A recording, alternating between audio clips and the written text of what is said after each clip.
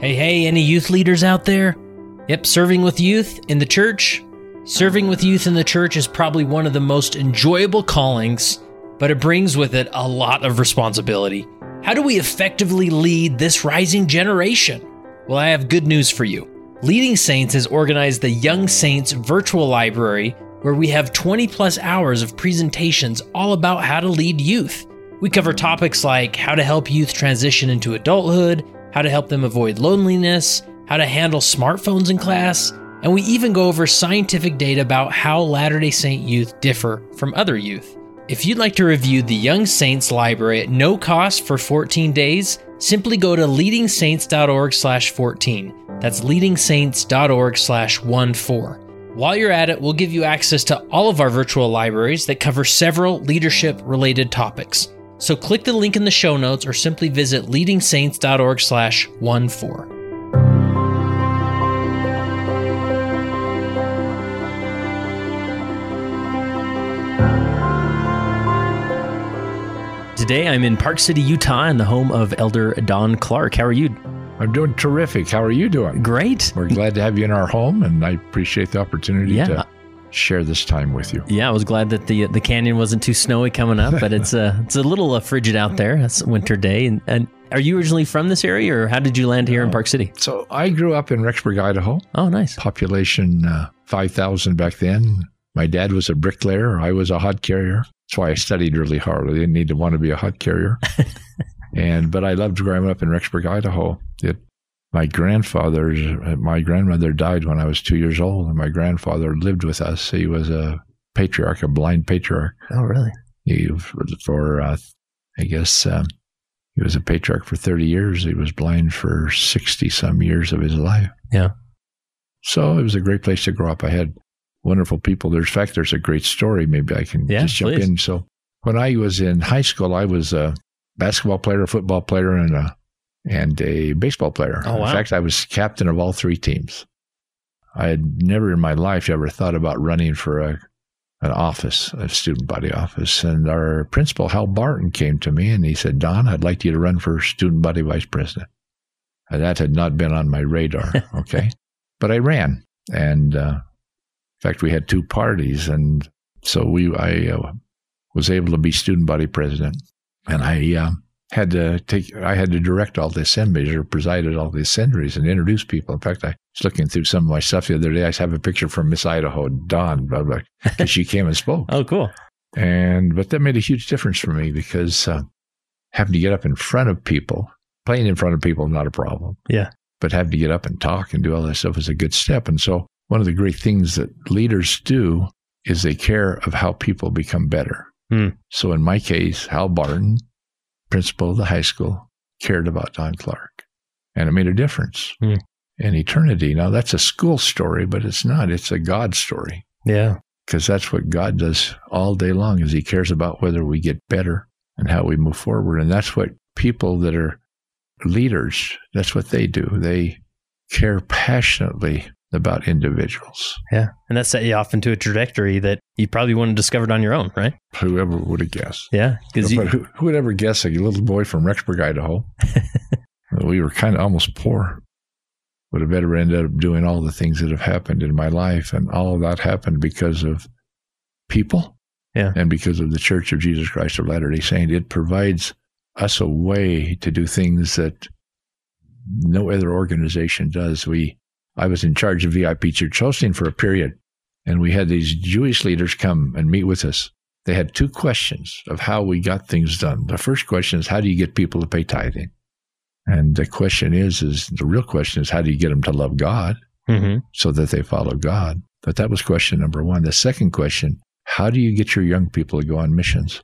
They have a program. They send them out for a couple of weeks, I think, to Jerusalem, to Israel or something. How do you get all these young people to dedicate this time?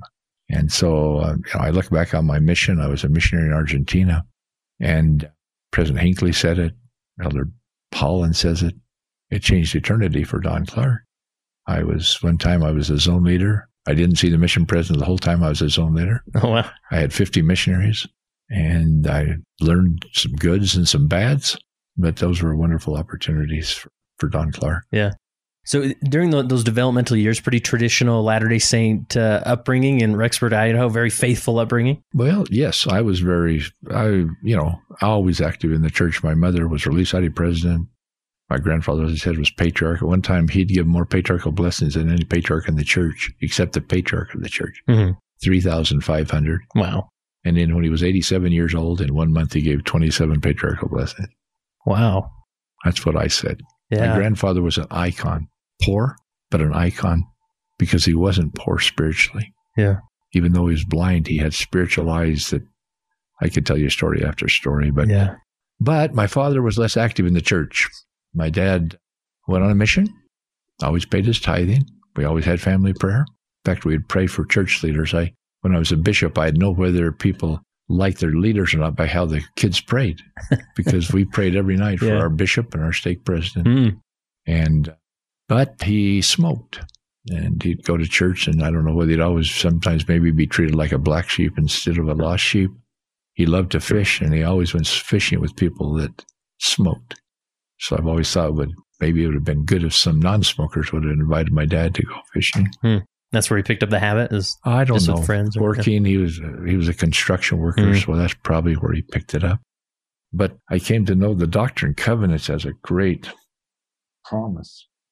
In section 100, because it happened for me, Sidney and Joseph are going on a mission. The church was poor. People were sick. And so the Lord spoke to Sidney and Joseph, and verily thus saith the Lord unto you, my friend Sidney and Joseph, I put my name Don. Your families are well, and they are in my hands, and I will do with them as seemeth me good, for in me there is all power. And then he tells in verse 3 what you have to do to get the blessing. Behold, I have much people in the places, region round about. Or for me, it was in Argentina. I worked hard. I was a diligent, obedient missionary. Perfect? No. But while I was on my mission, my dad became active in the church because he had a great stake president that loved him. This principle of love permeates everything. God said it's the first commandment, and the second is likened, love the Lord thy God, and then the second is likened to it, love your neighbor as yourself. Everybody needs to be loved. Yeah. Sometimes we have this list of we call do not contacts. God does not have do not contacts. And I've never found anybody. They give me all the people that nobody wants to see. But I've never found anybody that doesn't need to be loved. Yeah. And once they know you love them, then it changes. But sometimes we go visit them, and then they tell us not to come back. And what do? We go away. So what does it tell them? I was an assignment. He didn't come because he loved me. I'm not even sure he came because he loved God the way he should have. And so I found I could tell you home teaching story after home teaching story of miracles that happened because I've only had a gun pulled on me once, never.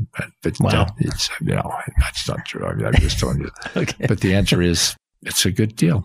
So yeah. So with the relationship between your father and the stake president, because we hear about this concept of love and leaders should love, and sometimes it gets so overstated, and most leaders think, well, of course I love my people, but maybe illustrate that through how did that stake president go about reaching your father and reactivating him?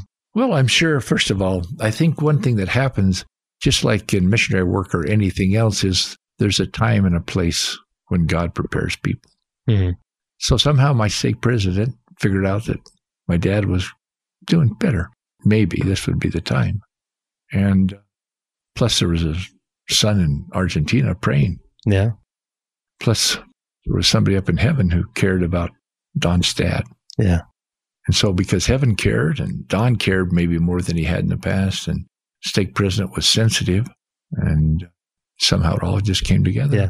So when you came home from your mission, is that sort of when it was your father was going to church with you every week, and it was... That's right. Plus he had a Templar come in, so... Yeah. And lived his life faithful and... Yes, yeah. Eventually he had a major heart attack when he was 65, and for 5 years he couldn't hardly do anything. In fact, he was brought to see President Nelson, who was one of the leading heart guys, to see if they could do anything for him, and couldn't do anything for him. But so he died when he was about 70, but active in the church. Wow. Great story. So where does your leadership, is there, obviously you talked about being a zone leader on your mission. Was there a calling where you can go back to and say, that's sort of when my leadership journey began? Or maybe it was an experience in your professional life? Yeah, I think That's a very good question.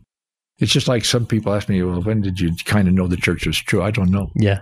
I just always believed. Now, know is a different word than believe, but leadership for me, I think I was involved in leadership in my quorums in the church, but I don't remember much about that. Mm-hmm. Today we try to encourage everybody to have to shadow leadership to help you really help those, but I don't think that was existed back there. As I mentioned, I was captain of the 3 sports teams, and that made a difference. Okay, but once again, I'm not sure I really caught on. But I think what I really caught on to was the day that I became a zone leader, I think, or a district leader, where it really mattered, and trying to figure out how you help missionaries because they're not all the same, mm-hmm. and how you really try to help them. But I don't know that, I think I'm not sure I learned the great principle, the love, the way I should have until later in my life. Certainly when I became a bishop, changed for me. Yeah. And certainly along the way it changed. But, and then I've always been given opportunities to do things. And one of the great blessings that happened, Mary Ann and I went to Ricks College and I went to BYU. I met my wife, Mary Ann. In my history, there's a chapter called Look What She Did With Me. Okay. So nice. That probably has a lot more meaning than anybody else. So she's made a huge difference. And that's another principle I'd like to talk about is who you associate with. Okay. Whether it's your friends, for those that aren't married, or whether it's your wife, if you're married, you need to know that that partner, those people that care, really, really matter.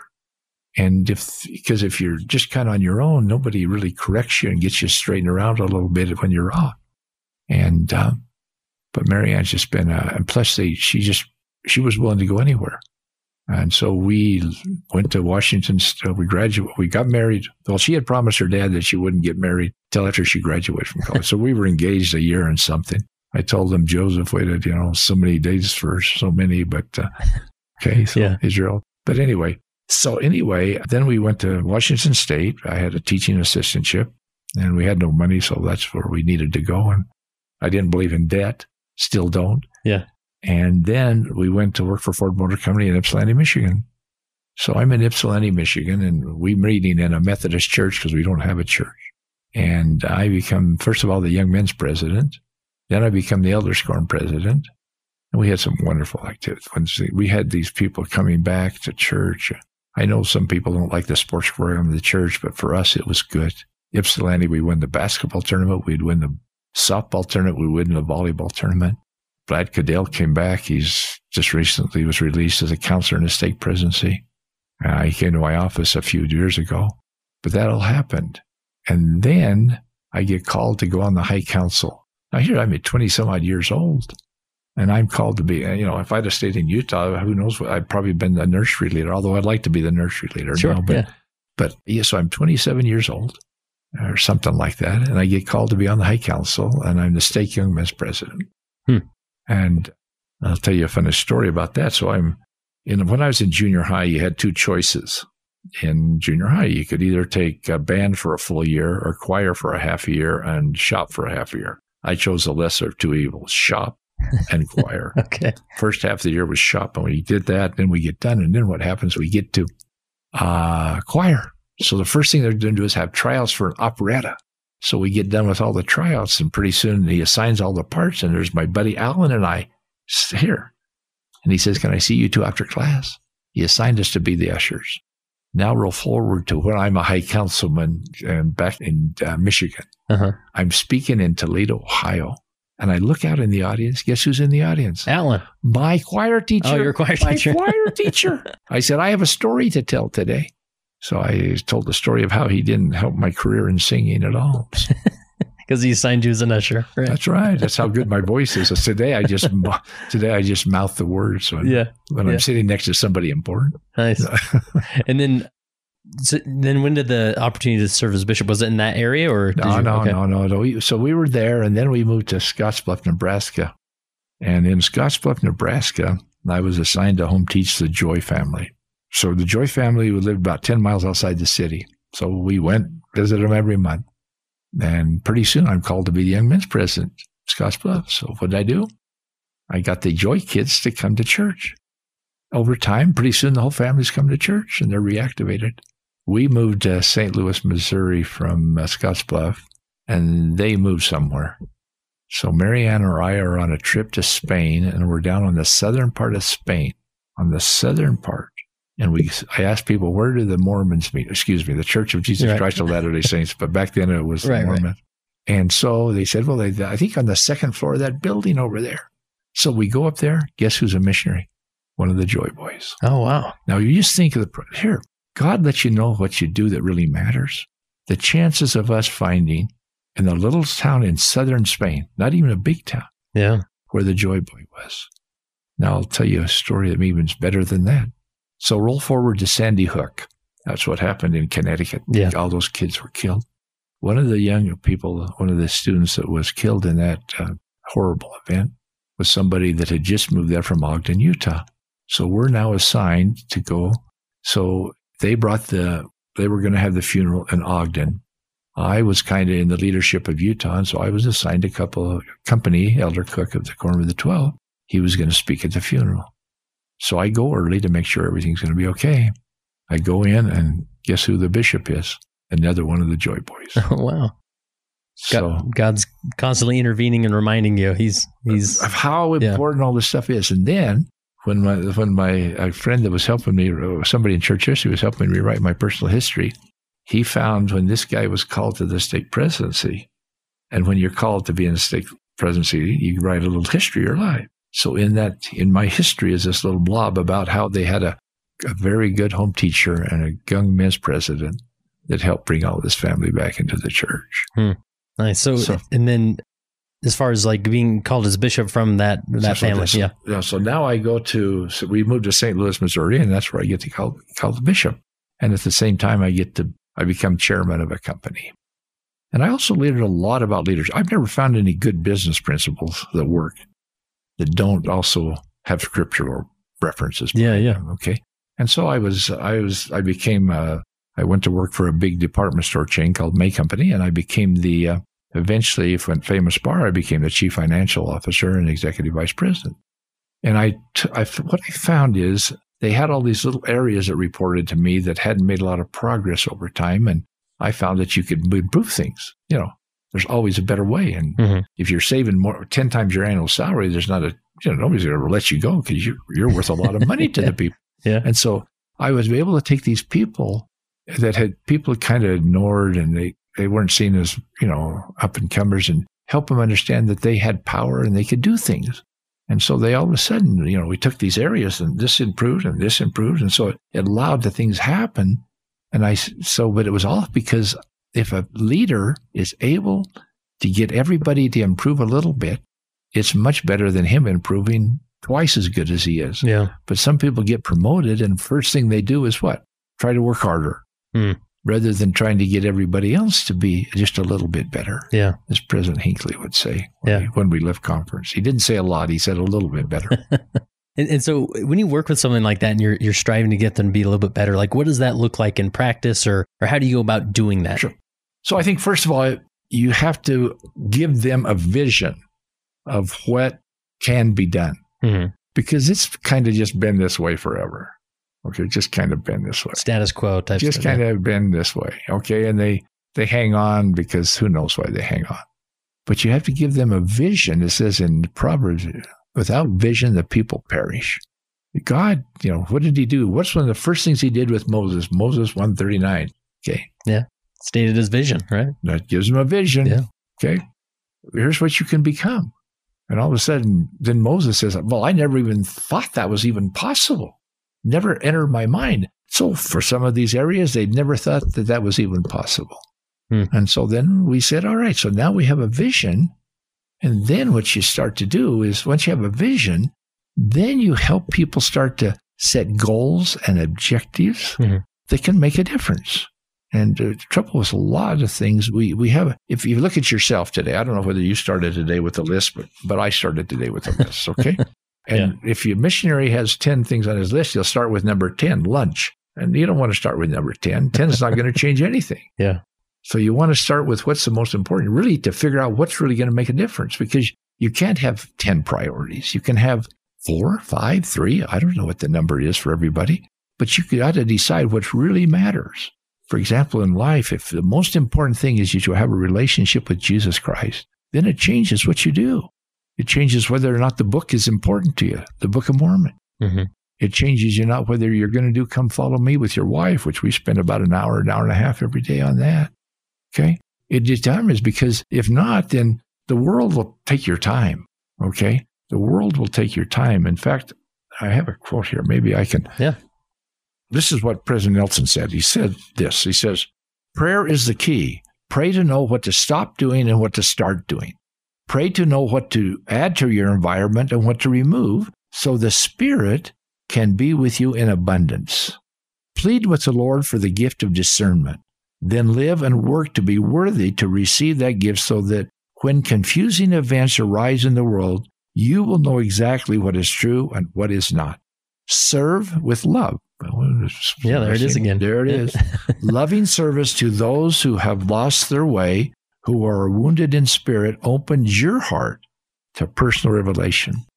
I'll comment on that in a minute. Spend more time, much more time, in places where the Spirit is present. That means time with friends who are seeking to have the Spirit with them. Spend more time on your knees in prayer, more time in the Scriptures, more time in family history work, more time in the temple. And here's the great promise. I promise you that as you consistently give the Lord a generous portion of your time, He will multiply the remainder. It's powerful. I found that was true with me. I mean, listen, I had to work hard. Of all the things my father did for me, he taught me how to work hard. Mm-hmm. And one of the great travesties of the world today is that most people don't love to work. I tell people, if a job is 51% good, it's a great job. Mm-hmm. And they just don't love work. I've learned to love work. And, does that mean everything about work is enjoyable? Absolutely not. But I love work. Mm-hmm. And I love to see what work can do in the church, out of the church, in your personal life, with your family. It's all work. Yeah. It's work in my glory to bring to pass the immortality of men. So the work is not a bad word. Somehow, if he can use it, I guess we could use it. And so there was a survey done some years ago that said 85% of the people are waiting for 5 o'clock to come so they can go home. Yeah. 10% more or less like their job, and 5% love their job. Okay? I loved my job. And to be successful, I had to spend lots of time at work. So I had to count on the Lord multiplying my others. And I was bishop at the same time that I'm running a company. And then I'm stake president at the same time I'm running a company. And, you've got lots to do. And yeah. Everybody thinks running a company is the perks. In fact, it's not just perks. Let me tell you, there's a lot of headaches and whatnot. Okay? Yeah, I bet. Especially when they send you to take over a company that is doing awful. So that was a bad experience, but I'll tell you about that. But this is what really can happen. And so you've got to say, okay, once you have a vision, then you've got to make sure you do the right things. You've got to have the right vision. And people have mission statements for their families and things like that, which are good. And then you have that vision. Then you start measuring what you're doing as it relates to the vision. Everybody said, I want to become God someday. Well, how much time are you spending at doing that? Okay. And more importantly, it's fascinating to me that sometimes people say, well, I'm just not like that. You want to be God, but you're just not like that. We can change who we are. Yeah. Especially with help from heaven. And he has power to do things. Just look what he did with Moses. Look what he did with Enoch. Enoch says, hey, this isn't my deal. I'm young and I'm really, people don't like me. Okay. And then he takes Enoch and makes him, and then you read in here in chapter 7 of what happened. And Enoch became this person that God made. And the reason why, because he was willing to do exactly what President Nelson said here. Yeah. Yeah. So I want to go back to the vision concept. When you're working with somebody, helping them to see vision, is it more of an exercise of sort of pulling that vision out of them, trying to understand their background, their desires and whatnot, and then help formulate that? Or do you help supplement that vision with this is really important. That's a very good question. When I was running a company, I had 8 direct reports. And they're all different. If you treat all people the same, good luck. And some people say, I'm the boss, you're going to adjust to me. The best way to look at that is if I'm the boss, or I'm the leader is a better word, I guess. If I'm the leader, I'm going to learn how each of them think. And if you look at that's how kind of God does it. Yeah. He takes us, whoever we are, wherever we are, and starts to work with us in line with who we are. And there were some people that reported to me that if you pushed them too hard, it just didn't work. You had to stroke them and blah, blah, blah. And there were other people, if you didn't kick them in the pants a little bit, it didn't work either. Yeah, right. So you have to know who the players are. And then the other thing that's really important in this whole business of leadership, you have to want to know what people really think. You cannot lead when people are not willing to tell you what really is true. Yeah. So how's that done? Is that done through consistent one-to-one interviews or social events, or how do you know how they think? Yeah. So I'll tell you two stories. Okay. So I'm a mission president. I'm brand new. In Bolivia, right? In Bolivia, Santa Cruz. They're going to build a temple. Nice. And so it's a wonderful place to be. The Bolivian people are the poorest people in all of Central and South America. We used to ride on the back of motorcycles as taxis because there's no cars. Oh, wow. Oh, yeah. My wife, she'll tell you story after story. She loved that, huh? Picture in here. Oh, I loved it. She didn't like it so much. She threatened her children if they ever rode motorcycles. But now she can't do that anymore. But anyway, so we're in Bolivia, and I've been there about a month. Okay, and man, I had talked to lots of mission presidents. I found one that was really good. He eventually became my counselor when I was area president. Oh, nice. And so he was sharing ideas. He said, Don, take a projector with you so you have PowerPoints. And so I had a projector, and everybody said, how does Clark get a projector? I brought it with me. Okay, they thought I was getting special favor or something. But so then I've got my first zone conference on the atonement set up to PowerPoints, and the guy before me didn't have it. So, I mean, it was good. So about a month or so in the mission, this missionary comes in, Elder Crane, knocks on the door. And I said, yes, Elder Crane. He said, I need to talk to you, President. I said, come on in. He said, Elder Crane, you're not treating your wife good enough. I'll be eternally grateful for Elder Crane. First, that he knew he could talk to me. And second, that he did. So I wasn't treating her bad. The problem was I was more interested in stuff than I was in her. Okay? So that's what happens if you can create an environment that people think they can tell you what they really think. But most people are afraid to do that because they're afraid they'll get fired. They're afraid they'll get demoted. They're afraid they can't. Story number 2. My counselor when I was a bishop was Preston King. Preston King's son was Eric King. And so when we moved from St. Louis, and he became eventually the bishop after 2 times after that. We moved to Connecticut from St. Louis. And one summer, his son Eric, who was a phenomenal young man, came to live with us because he wanted an internship to work at our company. So he lived with us, ate our food, worked at the company I was running. And so one night I get a call from Preston. He said, Don. He said, Eric just called me. I said, well, yeah. He said, we'd like having Eric here. He said, well, Eric just called and said, you're not treating your sons good enough. I thought, working at my company, eating our food, sleeping at my house. But I was eternally grateful for Eric King and for Preston. More importantly, he thought he could call and tell Don what the real scoop was. And what's happened in most places, they don't dare. I mean, I've watched sometimes people just don't dare say what they really think. Yeah. It's like that feedback, that not only feedback from those, your higher ups, but from feedback from the intern. Right? Oh, yes. That's living with you. Oh, yeah, absolutely. Yeah. And so those things are leadership principles, because if you can create an environment wherever you're working that people can be candid with you, you have power when you know what people think. You have power. If you don't know what the worst thing in the world is for them to say, I like you, and then behind your back they're not saying that. Yeah. Now, that's very difficult to do because you have to really be willing. And as I said earlier, I said, so when people used to complain, and when I ran a big company, everybody didn't agree. I'm not sure in my ward, when I was bishop, everybody agreed. But they had different opinions. Yeah. And you have to listen to the opinions. And if they're right, you change. And if they're not right, in Spanish, you say, que me importa. But in English, that means, what does it matter to me? Yeah. And so you can't let other people determine your happiness. You can't let other people determine whether you feel good about yourself. My life is really made up of 5 parts. This is my life. My relationship with Heavenly Father and His Son, Jesus Christ. My family. That's number 2. Number 3 is your work, your college, school, whatever else it is. Number 4 are friends. And number 5 is yourself. All the time you spend is in one of those 5 things. Okay? Mm-hmm. And so I found if your relationship is good in all of these things, you have a great life. When people get out of kilter, what they do is works becomes more important than anything else. Mm-hmm. And then their family goes down that has problems as well as the relationship with God. And then friends are people that make you better. So you hang out with people that make you better, that are like Preston King, that will you tell him to really want you to be better. Because if you love people, then you really want them to be better. And that's why if you care passionately about people that work in your environment, you always want them to be better. But it's really sad. Here's what I've watched. And I didn't learn this until later. I didn't learn this when I was really young. But what happens is that people let people perform at mediocrity and don't do anything about it. Then what happens? Then comes a layoff. Who gets laid off? The mediocre people. They never knew they were mediocre. One time in my professional career, I was working with May Company. May Company bought a great big company, Associated Dry Goods. One of the divisions of Associated Dry Goods was a discount store chain called Caldor.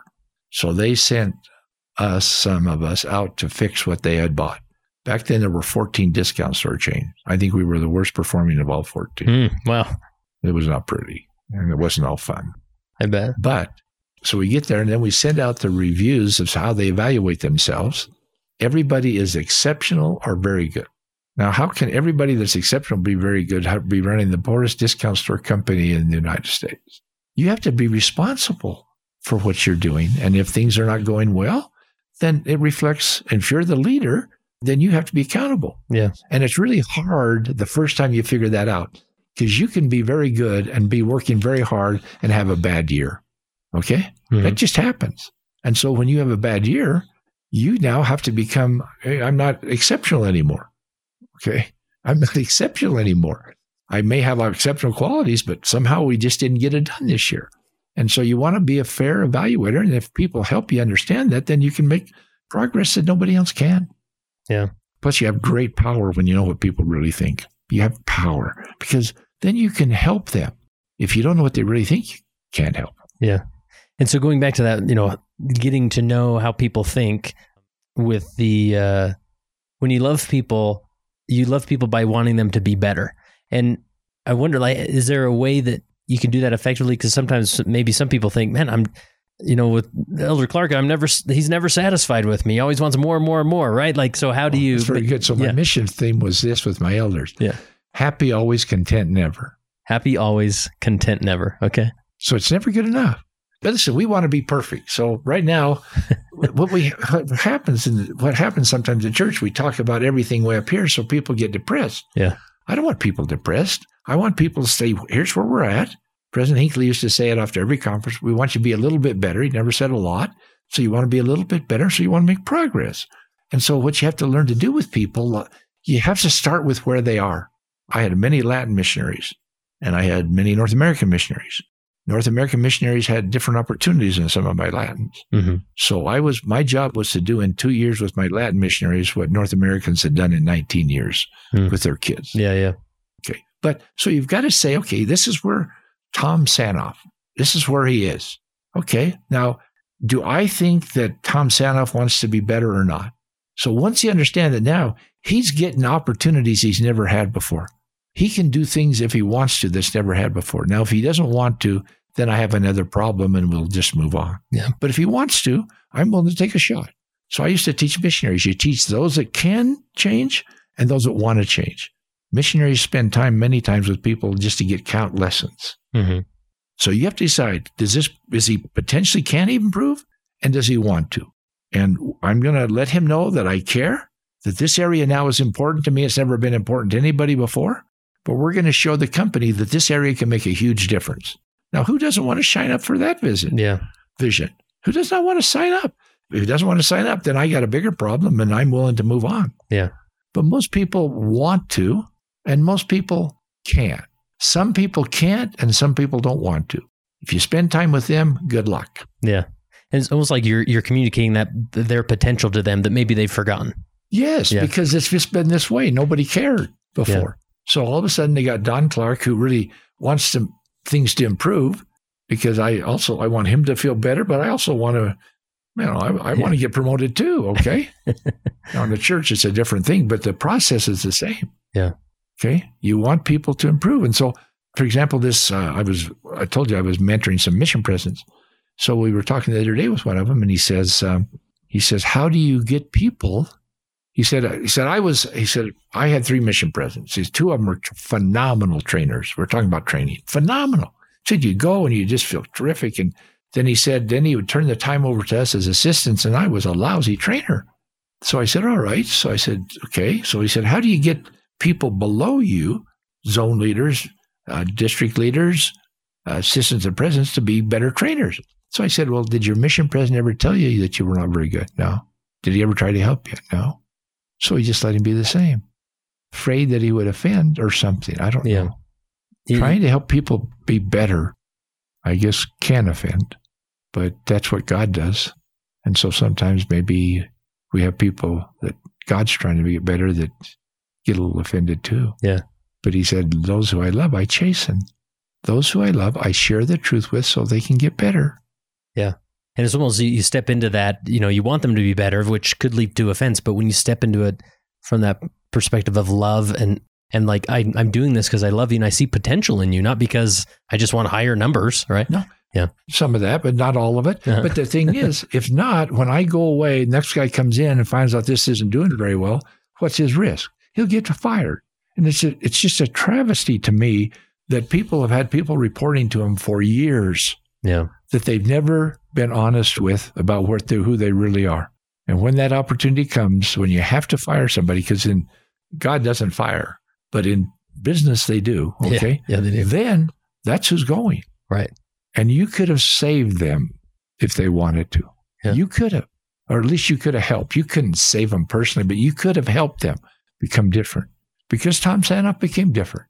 Yeah. And he went from this to, working more hours, caring more. I was called on to go to the principal's company. They have various divisions make up. And I was called to go to the principals, all the chairmen and the presidents of all the companies to make a presentation on what we had done with Tom Sanoff's area. Wow. What we done. Yeah. Tom and I. Right. Well, Tom and I and all the other people were there. So it's a phenomenal deal if you really understand it. But you have to be willing. You have to be willing to listen to and say, okay, Don, this doesn't work very well here. Yeah. And then you have to evaluate because he may be right and he may be wrong. Yeah. Then you evaluate and you change. But more importantly, you give people a vision of who they can become. And we believe that people can become more. You don't have to stay who you were. I mean, look at Enoch. Enoch, slow of speech. He didn't end up being too slow of speech. Okay. Yeah. These people became something that nobody would have ever guessed. And who would have guessed? I was a little boy. I used to stutter. My mother worried about it. I didn't like to talk in front of people. Now you can't. I can talk as long as you want right. in Spanish and English. Yeah. Yeah. And most people like it. Or some, not some, probably. Yeah. And I just really appreciate breaking that down because there is this feeling of, well, I don't want to get after this person or hurt them or offend them. And so I'm just going to, love them from a distance, encourage them. But in doing that, we're actually hurting them more than what any of these other things do. And just think, if you watch somebody's marriage is not very good and you're a leader, and then 2 years later it's a divorce, maybe it could have been different. Yeah. Maybe it could have been different. Yeah. And it gets messy stepping into those conversations, but it's worth the mess, right? It's worth the mess. Yeah. But once again, you got to find the cans and the wannas. Yeah. That's the way I say it. You'd say those that really can do it and those that have capability to do it. Yeah. Because you can't try to make somebody something they don't want to be. Yeah. Yeah. God can't even do that. He doesn't. He tries, but sometimes we're not willing to let him. Yeah. Step back and we'll jump into some principles here. What's the story of you being called as a General Authority 70? Is there a story behind that? Well, yeah, I don't know, there's a big story about it, but I'll tell you. Just a few phone calls and an interview. And So anyway, I was a mission president in Bolivia for 3 years. It was an experience of a lifetime. I'd do it again. And that wasn't, I was bad. I'd just be better now. Yeah. With all that I've learned. Being a mission president and being a bishop are great things because you can change lives. You can always change lives. You don't need a calling to change lives, but you have keys that you don't have. It's easier. Access is different. Easier. Right? It's easier with priesthood keys. Okay. And so we loved our time in Bolivia. And the Bolivian people are just humble people. We used to teach 50 lessons a week. We had all kinds, because they're willing to listen. They're just love God. It's a wonderful place. Then we had wonderful missionaries, fearless missionaries. They talked to everybody. They were fearless. But so then we came back, and I was helping a nonprofit for a little while, just volunteering. And Marianne didn't think I was busy enough. And so when we were in Bolivia, one time we saw this advertisement about Southern Virginia University. I said, maybe someday I'll teach there. So Marianne calls the president of Southern Virginia University and said, hey, you need to give my husband a call. He needs more to do. Nice. So Rod Smith, who turned out to be a wonderful friend of ours. He was the president. He was the president, passed away just, I don't know, of course, time goes by fast, a year or two ago. But so we went out, and I attended their president's council, and the expenses were $1 million higher than the revenues. And at the end of every year, there was a guy that had to put in the money to make up the difference, and they couldn't become a qualified, accredited. Yeah. They could not become accredited because their finances are so bad. And so we got done. And so we met the day I was out there, and he said, I said, so I'd like to, I'd consider coming here and teach. And I'd like to also be assistant basketball coach. And he said, Don, so as we met, as we were leaving, he said, Don, what I'd really like you to do is get you on the president's council to start with. Then you can teach in basketball if you want. So I did. And when I got there, they told me there was no way to save money. And I said, give me your 10 best business students. And within 9 months, we had saved $1 million. And we went on to save many more, because that's another great principle of leadership. There's always a better way. Mm. I was mentioning earlier, there's this always a better way, because you can, you think about the pioneers. They traveled from winter quarters. It took them months to get to Salt Lake. And then came the stagecoach. It took weeks. Then came the train. It took hours. And now it takes the plane then the train took days, and now it takes 2 hours. And Heavens has helped with inventions so that we have more time to do the right stuff. Just like doing family history today, it's so much faster. Yeah. It used to take this much time to get a name, and now it takes this much time. So anyway, we found we were able to do that, and my students, I still hear from them. I tried to make all the things we do real life. For example, in my business class, we adopted local businesses. We sent out a flyer. People said, if you want your business to improve, we're willing to adopt you. And so we could help businesses improve. Fascinating. And then they were doing real things rather than partial things. So anyway, we were doing that. We loved our time there. It's a beautiful place. It's in the Shenandoah Valley. And we were looking at, I was on the High Council. I was on the High Council for missionary work, I think. And we were looking at buying a little home. We're not going to sell our home in Park City, but we'd looked at a little home that we thought we'd purchase, and because we were going to stay there for a while. And one afternoon, I'm in my office, and Marianne's visiting her brother, who had a problem with his health, and he was in the hospital in New Mexico. So she was down there, and I get a phone call, comes in and says, is this Brother Clark? Yes. I said, well, listen, President Hinckley's secretary would like to talk to you. So as Don said, he gets on and says, well, just a minute, President Hinckley would like to talk to you. I said, okay, that sounds great. So we get on the phone, and he says, are you willing to dedicate some years of service to the church? Told him we were willing to do that. I say we because Marianne's the one that really sacrifices. And then pretty soon, Brother Tingey, President of the 70, called and laid out all the things, and that's where we ended. Nice. So President Hinckley extended the call, and then personally, from there. Personally. And that was just a few weeks before General Conference, is that? Yeah, it was in, yes. Then we went out in April. I think it was probably March. Yeah. We went out and changed eternity for, once again, nothing that we would have ever imagined would have happened. Yeah. But, So let's reflect back on that time at Southern Virginia University as far as this principle of always a better way. How else would you unpack that? Because I feel like, and with a lot of these things, like you're never satisfied with where people are in a good way, right? Because you know there's more potential there. Happy. See, here's the problem. I didn't say depressed always. Yeah. I said happy always, content never. Yeah. So you've got to find yourself so you're happy. I don't want people to get depressed. Right. Because, and one reason we get sometimes depressed is we set these things way up here. We always should talk about being a little bit better. Take us where we are, and God will make us a little bit better. Yeah. It's going to take us a long time. I don't know how long it takes. Maybe, who knows, millions of years. I don't know how it all works, but it's going to take a long time, especially for me. Maybe not so much for you, but okay. Yeah. So you approach people that way, but also approach organizations and systems that way. That there's more potential in here. Absolutely. We can squeeze more out of this. What I did is I took these 10 business students and I assigned them to everything. One to the library, one to the cafeteria, one to the student labor. Anywhere where we had expenses, I assigned them. Bookstore, everywhere. So I said, you go hang out. You tell me what's going on. And I want you to look for how would you do it differently. So, half of the student labor, they were studying. Okay, we went to the cafeteria. They were open. Nobody's in there. So we cut hours, saved money. Cut student labor. They weren't so happy about that. Saved money. Yeah. Bookstore. It was burned by the university. We found somebody that would pay it. We were losing money. We found somebody that would pay us to run the bookstore. And everybody wasn't always happy with everything we did. Yeah. Yeah, it hurt a little bit, right? But that's how you say it, But right? we did it. Yeah. And so everything. And so when we ran that company, about 20%, every year we'd try to find $20 million worth of savings. Wow. We had what we called our profit improvement committee. And so, this is not at Southern Virginia. This is your business. This is a business. Yeah. And every year that we get down to the end of the year and say, oh, there's no way to save money anymore. And we get another 20 million. Technology changes, people's ability changes, everything changes. And so every year we'd find another 20 million. And so it's just like your own personal life. I guarantee you, I can take anybody's personal life and I can find ways for them to save money, including my own. Yeah. And especially when you involve, God and see, just like that quote talks about, when you allow him to magnify those things. And then you allow this. The other thing you have to do in leadership is you have to know the power of the Holy Ghost. Yeah.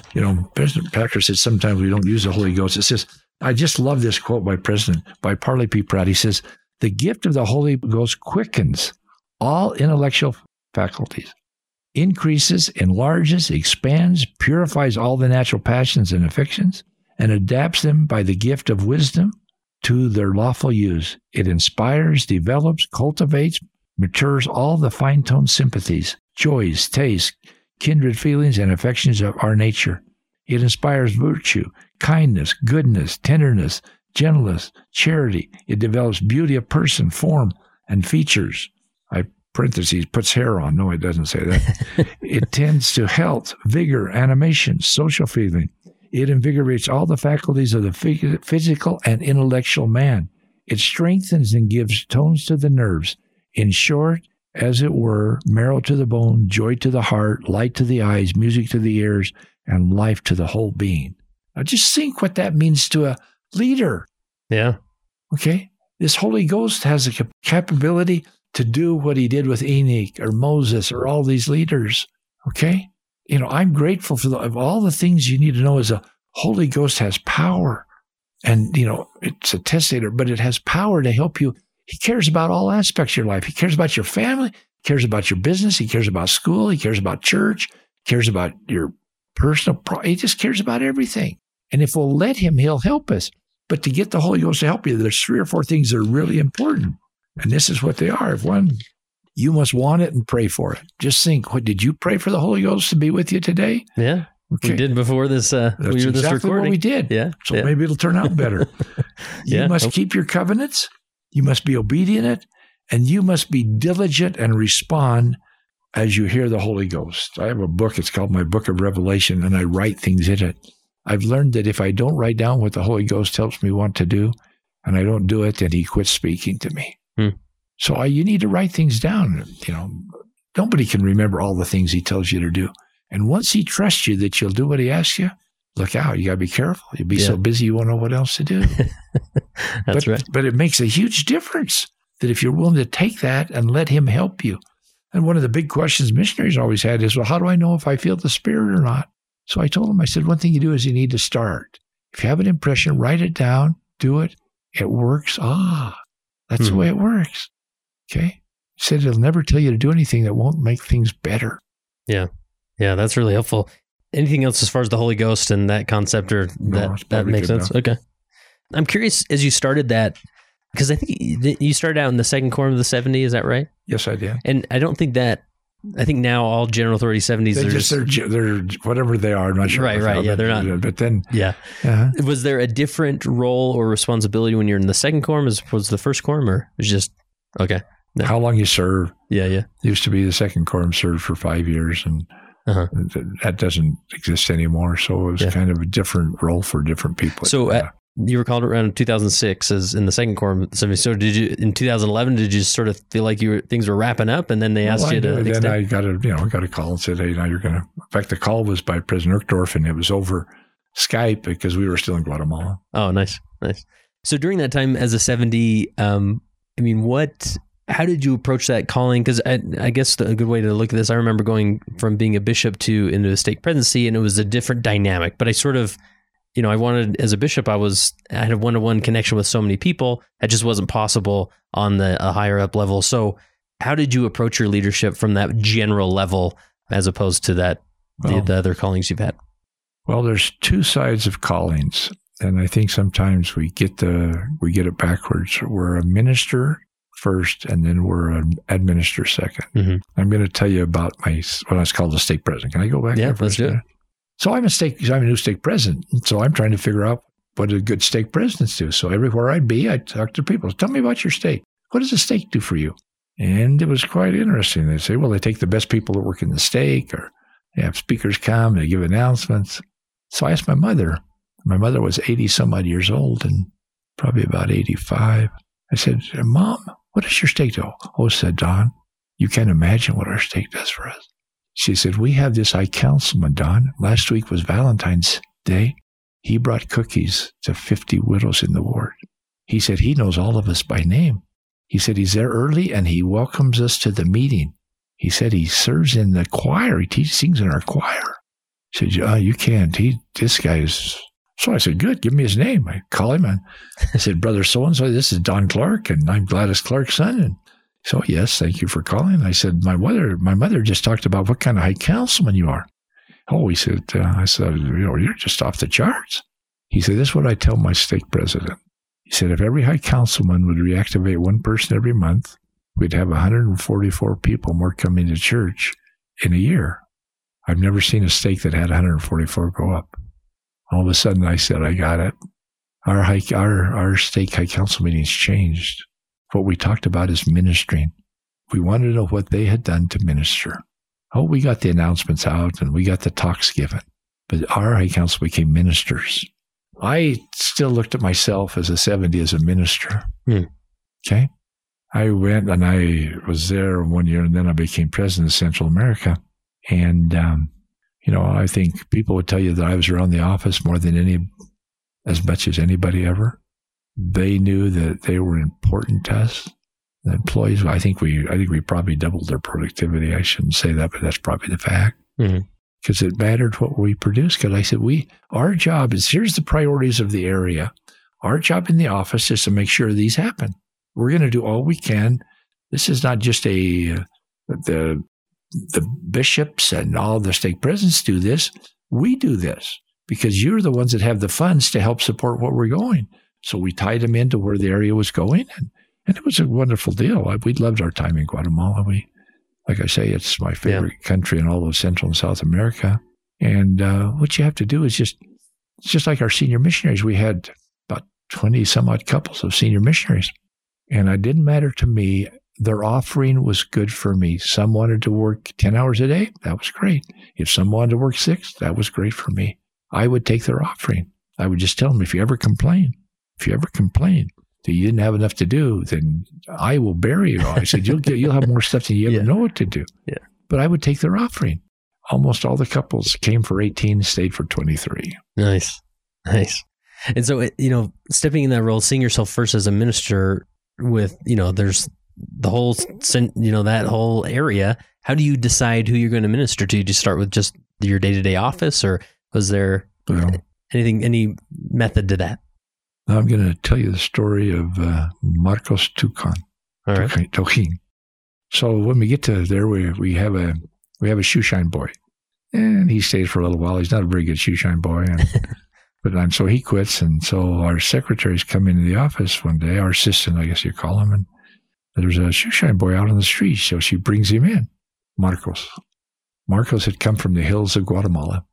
His dad had come to sell fruit in the city. His sister was cleaning houses, and Marcos was a shoeshine boy to try to make enough money to help the family in the mountains. So he became our shoeshine boy. He was a great shoeshine boy. Never would look at us. Never. But over time, eternity changed for Marco. Because here's what happened. He had dropped out of school because he didn't have any money, so we sent him to school on Saturdays. He became the number one student on Saturdays to get his high school degree. Then what we did is, then we started sending him to church. So just before we left, I had the opportunity to baptize Marco, a member of the Church of Jesus Christ of Latter-day Saints. Then we hired him in the office, and he started wearing a white shirt and tie. His dad couldn't even fathom how he'd wear a white shirt and tie to work. But he came in the office. Then he gets called on a mission. He goes on a mission to El Salvador. He goes on the mission that has Belize in the mission. He gets assigned to Belize. What does Belize do? Speaks English. Yeah. Marco lives English. He now works for a call center. He owns a couple of stores. He's now moved up in the mountains back, and he has a bunch of chickens. I mean, eternity's changed for Marco. But he wouldn't even look at us the first time. So you minister who God puts in your path.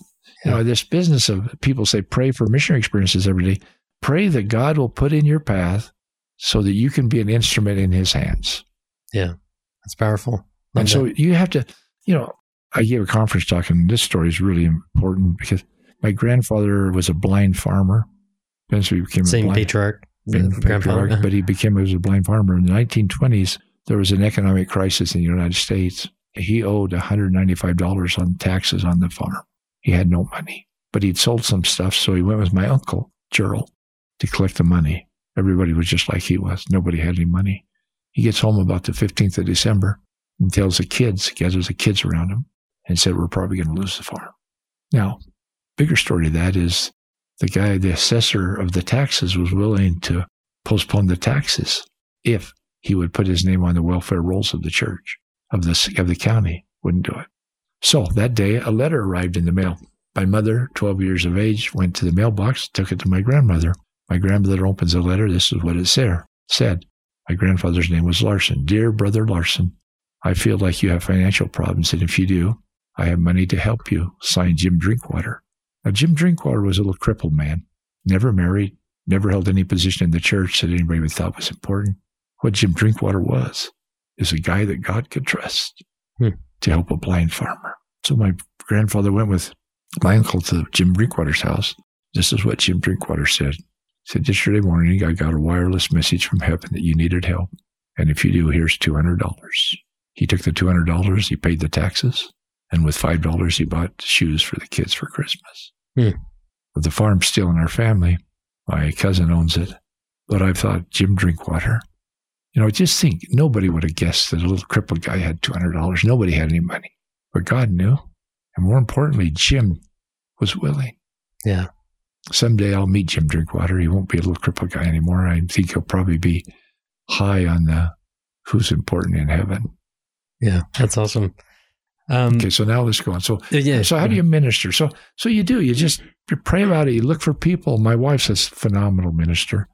A few years ago, we were assigned, plus you never give up. You never give up. We were assigned to visit a lot of people in Park City that come up here because they really don't want anything to do with the church. So our inactive roles are really quite large. So they gave me some people to visit. And so we got our list, and there was Sister Marriott, Karen Marriott, Dick Marriott's daughter, was a Relief Society president for years, and she knew everything about everybody. I mean, she was a minister of ministers. So I'm going to call her. I said, well, what do you know about Krista? Oh, Krista, she hates men. She had never been in her house. So I said, all right, okay, good. Well, so I always would take Mary Ann with me. That's my secret weapon. So it's my wife. And so we go knock on Krista's door. The first time because you never call. If you call, they'll tell you no. And then I'll tell you another story about that. Then you're dead. You're finished, over. Right. So we knock on the door. And so eventually her son answers the door. He's a nice kid. So we talk to him. And she's not home or not feeling good. And so fine. So we keep going back. And so finally we show one day up at her door on her birthday with a birthday present. Krista answers the door this day. We spent 20 minutes on the doorstep. Today, you can't imagine what's happened. She's been very sick. We've been able to help her. We go see her all the time. Her mother just died. It's just unbelievable how, because she needed to be loved. Yeah. She needed to be loved. And that's all she needed. You don't need to bring up the church. We pray, okay? But she's not active yet.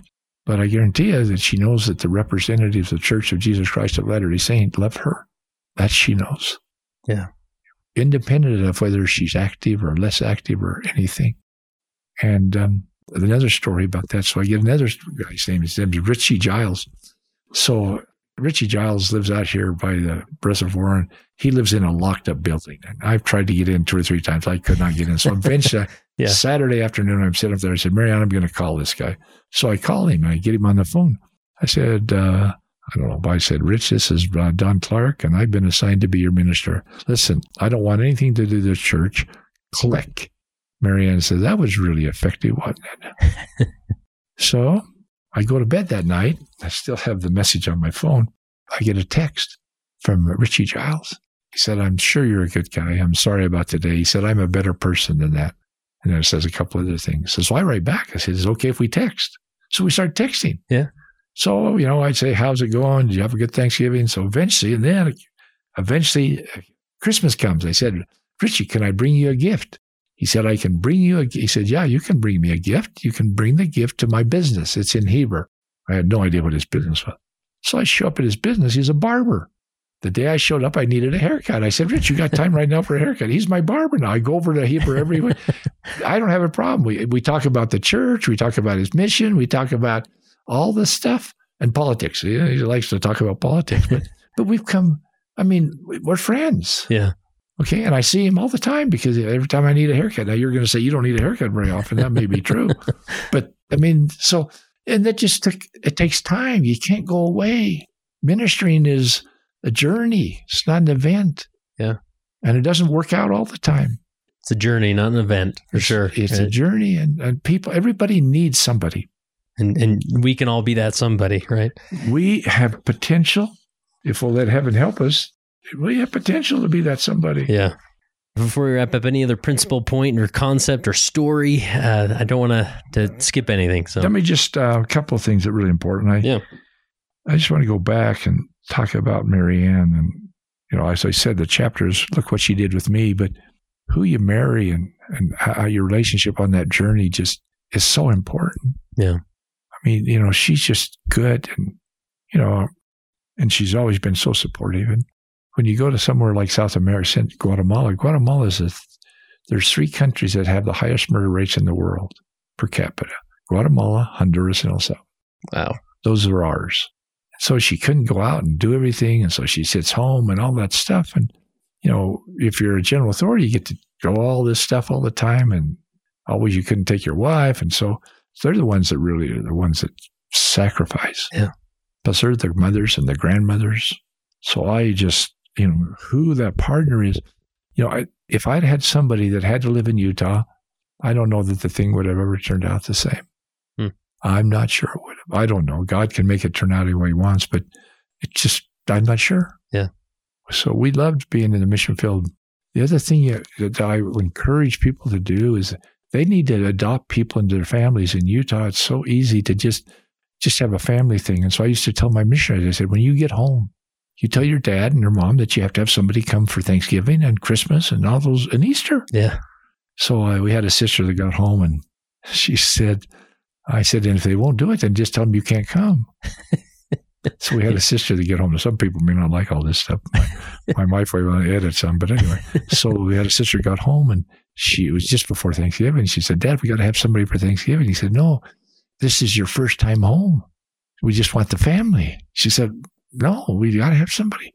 So I can't come if you don't. So they had somebody. Uh-huh. I'm going to tell you a story about our family. So we used to have, at Christmas Eve, we used to have probably 40 some odd people in our home for Christmas Eve. Christmas in New Canaan we lived in New Canaan, Connecticut. It was a wonderful place. They had Christmas caroling, and so we'd go Christmas caroling.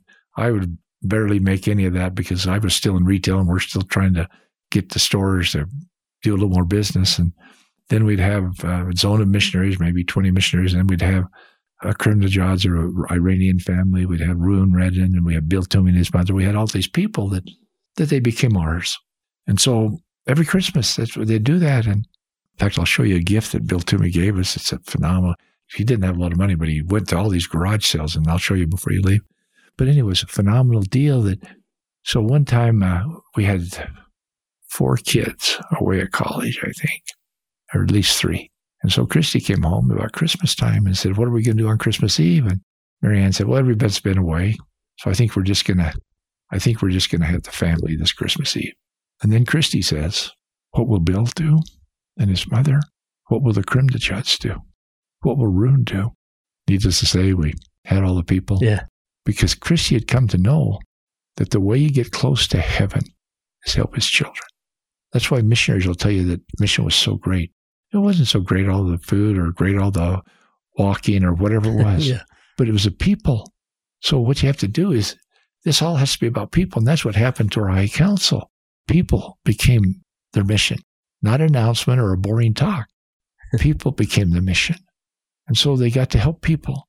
They got to help a kid prepare to go on a mission, or they got to help a new convert come in and all that stuff. And so one of my great things I loved about being Break State president, every week I'd go to a different ward and visit the prospective elders with the elders quorum president. And, it was, it's just like, you think, when's the last time the bishop was in your home to even visit? Okay. Yeah. Okay. It matters. Yeah. At least for most of them.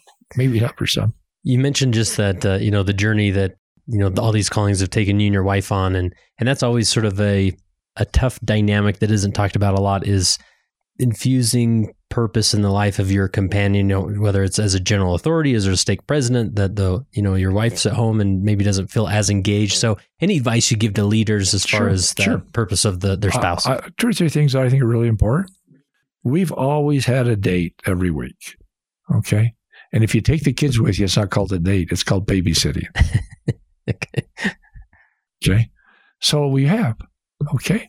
And so that happened when I was 70. It happened when I was, and I'll say I won't say every, but vast majority. Yeah. And we did things. The other thing that we did is we tried to have wonderful family vacations. Okay. We don't know a lot of toys, but we have family vacations. So we do that. And so those things, we will have a book upstairs on most of our family vacations. And I tell everybody my family is my wealth. And, you got to remember that family is the most important organization in time and eternity. If it isn't working right, then you're going to have a hard time getting the other stuff to work right. That's why in priority, it's heaven, your relationship with heaven, then your relationship with your family. So you got to spend time on that. Okay. And I'm sure I'm far from perfect. I used to tell people when I was a bishop, show me the size of your tongue. I knew whether you had a good marriage if you bit your tongue a lot and didn't say what you thought. Okay. So I've improved on that over time. Okay. But you've got to take time. We always held family prayer every night. Tonight we will read in the Book of Mormon, Marianne and I, every night. Doesn't matter what time. And we'll pray together. And tonight we're on Alma chapter 45. And that's where we're at. Yeah. And because the Book of Mormon is the most correct book. So we study, come follow me during the day. But at night, we go to the book that Sister Patoma was one of our missionaries. And one time she came to me, she hugged the book and she said, "President Clark, I love the Book of Mormon. When I have free time, I read the Book of Mormon." So I've always said, how good am I at loving the Book of Mormon? So I think you have to do that. And you also have to help. You've got to be involved in being the father of the children as you're going along. You can't just make that go away. Okay. Our kids work together. Marianne had grown up in a family that had a boat. So we're in Connecticut and, we didn't have boats. We couldn't afford a boat. And so she says, I want to buy a boat. So we bought a boat. One of the best things we ever did. It wasn't a great big boat, but all the kids, it didn't matter the age. Everybody loved the boat. I don't know that I ever drove the boat. I don't think I ever drove the boat. I think Marianne always drove the boat. People say, not a very good husband, but Marianne always drove the boat. Yeah. But the boat turned out to be a good deal. And it was Marianne's suggestion. Okay.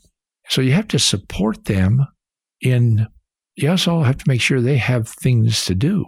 Because, I mean, now, right now we serve together in the prison, so we always go together. Right now, when I was mission president, we were together most of the time. Maybe she didn't want to be together as much all of the time. But anyway, you have to try to do that. But you have to, so you show by where you spend your time and your money what's important. Love it. Elder Clark, this has been fantastic so much. I'm sure many will listen to this a few times to hopefully absorb as much as possible.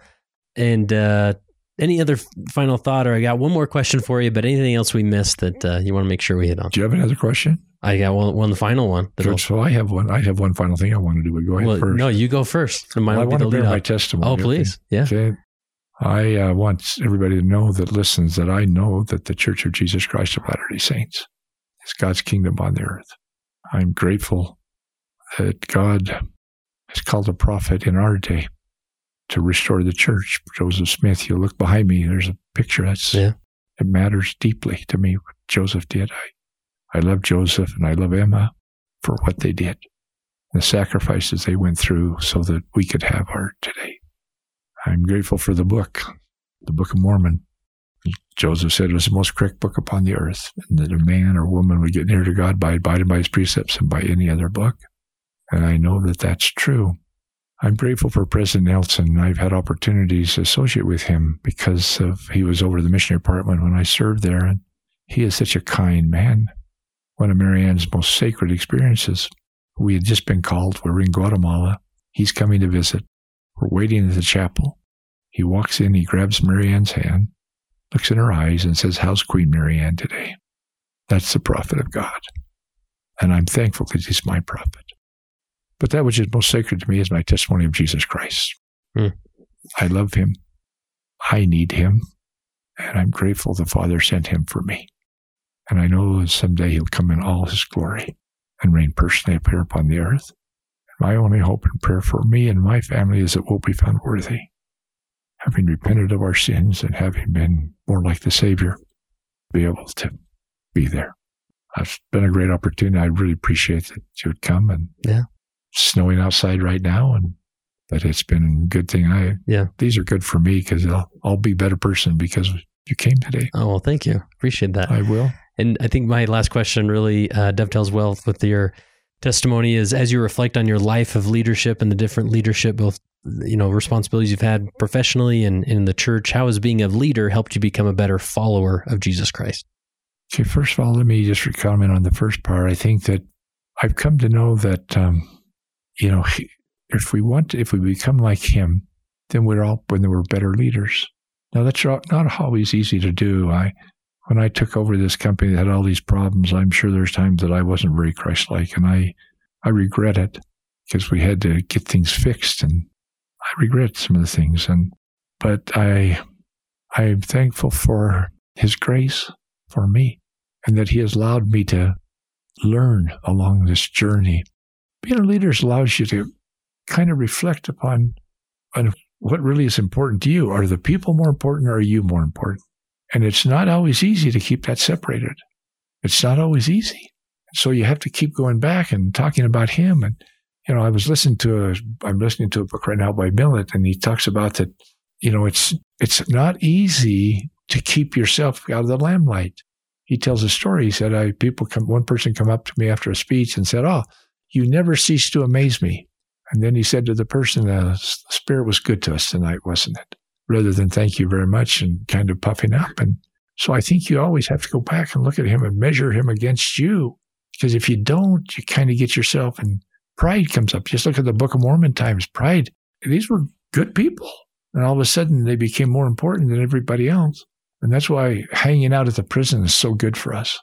Because I look at them and I said, if all that had happened in their lives had happened to me, where would I be? Sometimes people used to say to me when I was bishop, "Well, how can so-and-so be like that?" And I would say, you get to know them. You'll be lucky that they're even that good with all the problems they've had. And so it helps you look at people prospectively from everybody's on a journey to get to him. And that's why if you ever can get your focus, and I'm not as perfect at it or as good as I should be, focus that my job here is to become like him. And everything I do that doesn't help me do that, I've kind of got to get that out of my place. And that's where I'm working at. And I'm sure I'm a long ways from it, but I know the great example, and I know that he loves me, and I know that he cares what kind of leader I have been. And I know sometimes he's been pleased, and I'm sure sometimes he hasn't been very pleased. And for those times that he hasn't, I'm sorry. And I try to repent of those.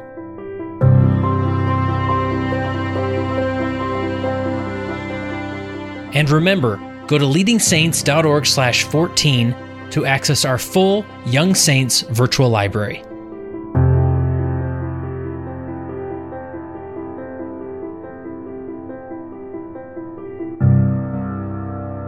It came as a result of the position of leadership which was imposed upon us by the God of heaven, who brought forth a restoration of the gospel of Jesus Christ.